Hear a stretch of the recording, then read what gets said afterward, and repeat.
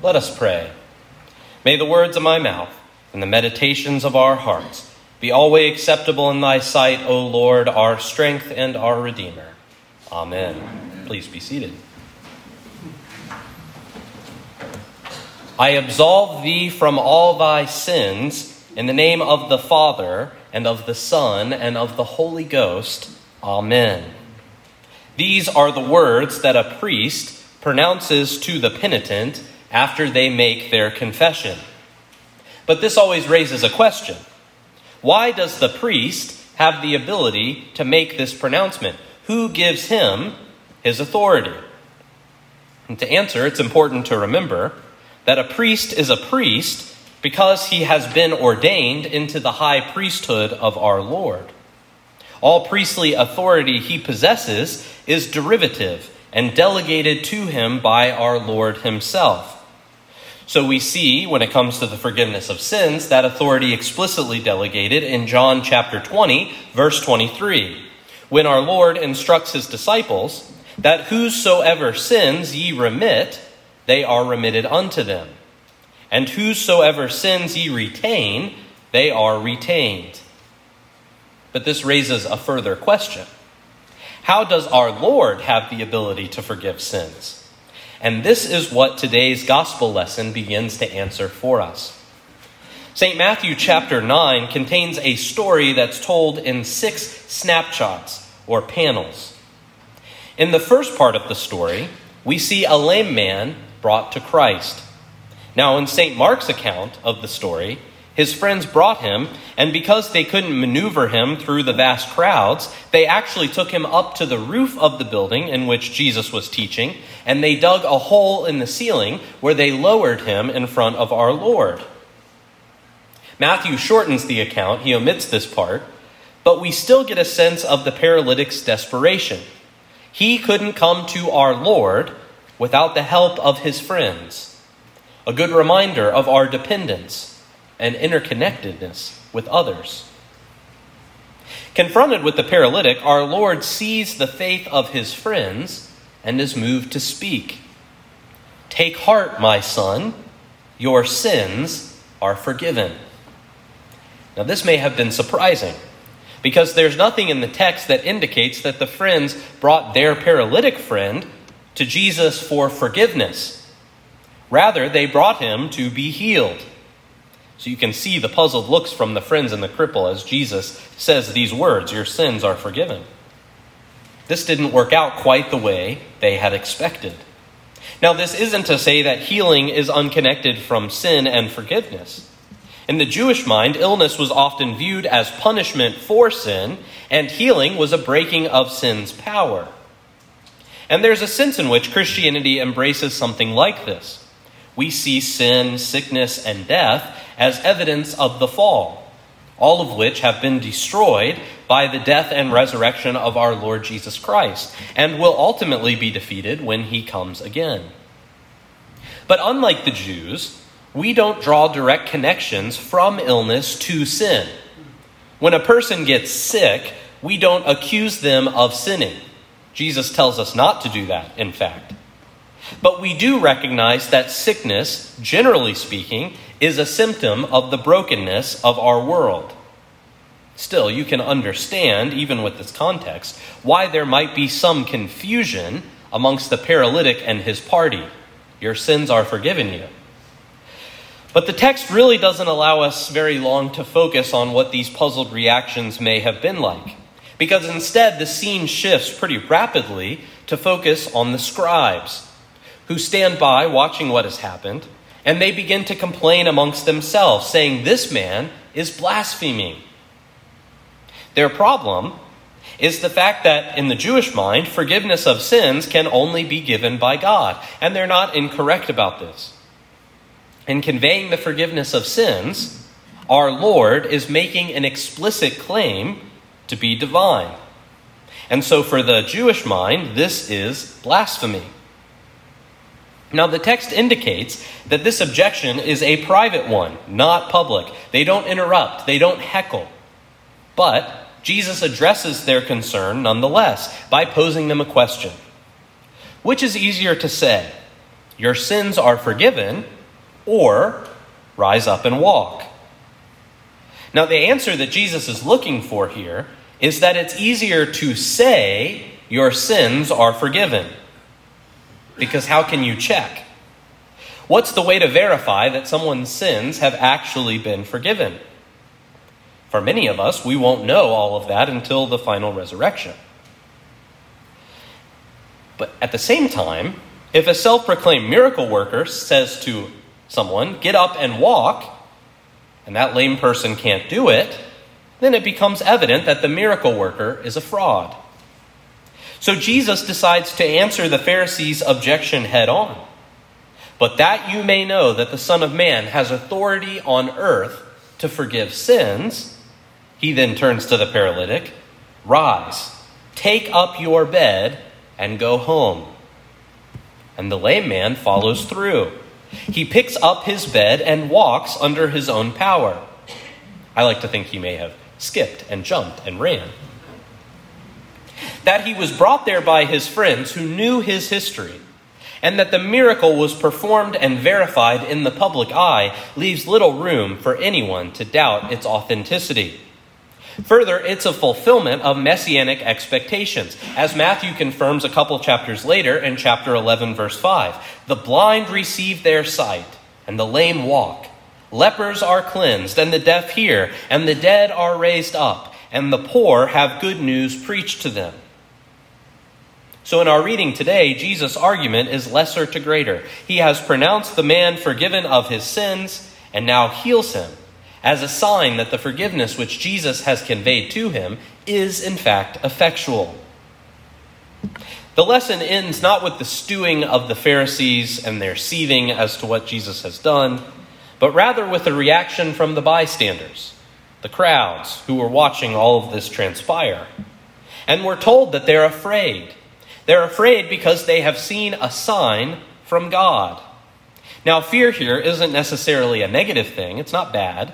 It comes with a recognition of how unique our Lord is. He is God in the flesh, God incarnate, the God-man standing there amongst them.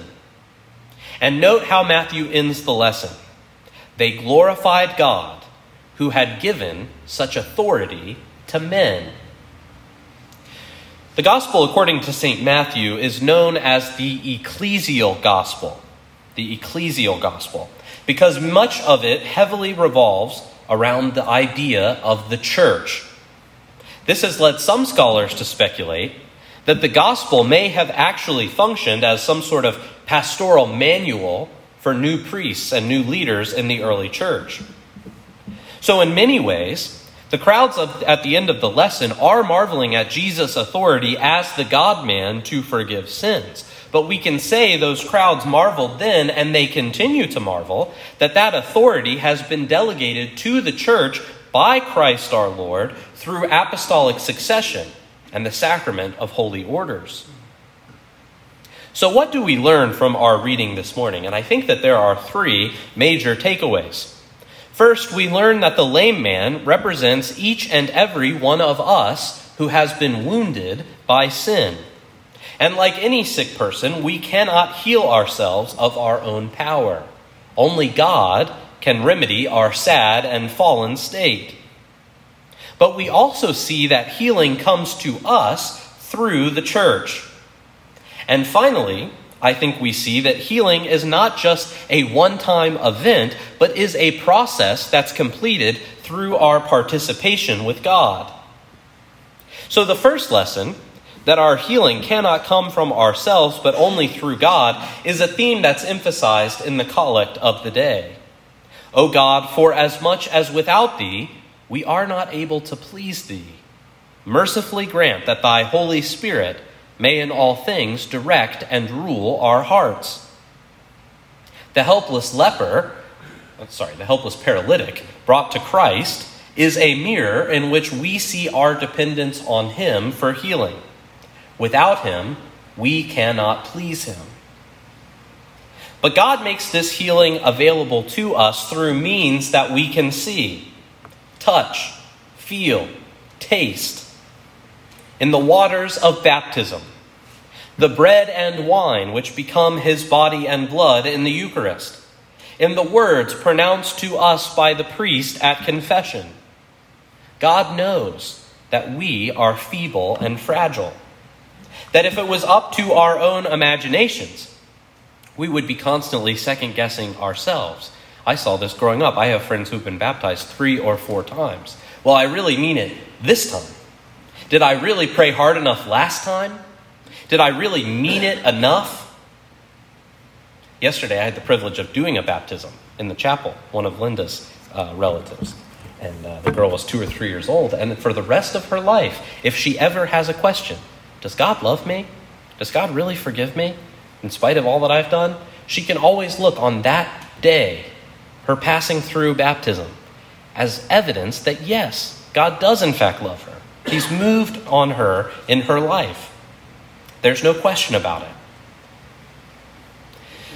So these are the ways that God makes it possible for us to be pleasing to him, because each of the sacraments immerse us into the story of his Son and applies the benefits that he won for us in his passion, his death, and his resurrection to us. But we are not entirely passive in this either. Jesus healed the paralytic, and the paralytic had nothing to do with that. He couldn't even go to Jesus on his own. His friends had to bring him. He is completely dependent. On the other hand, when Jesus says, get up and walk, the lame man has to actually get up and walk. He could have said, no, thank you. I'm okay. So we who are forgiven of our sins through our baptisms, who have been enlivened by the Holy Spirit through the sacraments, must participate with God's saving grace as we live our lives, cooperating with him in our pursuit of holiness.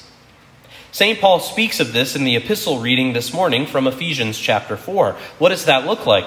Well, it means that we put away the futility of mind that alienated us from God due to our ignorance and hardness of heart. We put off the old nature and are renewed in the spirit of mind, and put on a new nature created after the likeness of God. And that comes with ethical or behavioral implications. It means we put away falsehood and speak the truth. It means we avoid every occasion of sin, even when we're angry. It means we give up theft, escape evil talk, put away all bitterness, wrath, anger, clamor, slander, and malice, all while embracing kindness, tender-heartedness, and forgiveness. What is the foundation for this behavior, for this ethic? The answer, according to St. Paul in Ephesians, is Christ. He says, forgive one another as God in Christ forgave you. So our goal as Christians is to take the sacramental grace that we receive here through the various sacraments that we receive. And we're to take that and the drama that we participate in the liturgy and bring it out into the world with us. As we pray in the prayer of thanksgiving at the daily office, at morning and evening prayer, every day, we pray that we show forth thy praise, not only with our lips, but in our lives, by giving up ourselves to thy service and by walking before thee in holiness and righteousness all our days.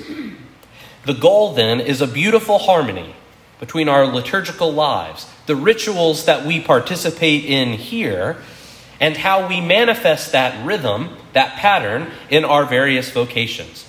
Our vocations as sons and daughters, as mothers and fathers, as brothers and sisters, as plumbers, as teachers, as people who are retired. He healed us and made us well. And in response, we ask the Holy Ghost to rule our hearts so that we might live lives that are a pleasing sacrifice to him. And so we can say with the author of Matthew, the blind receive their sight, and the lame walk. Lepers are cleansed, and the deaf hear, and the dead are raised up, and the poor have good news preached to them. In the name of the Father, and of the Son, and of the Holy Ghost. Amen.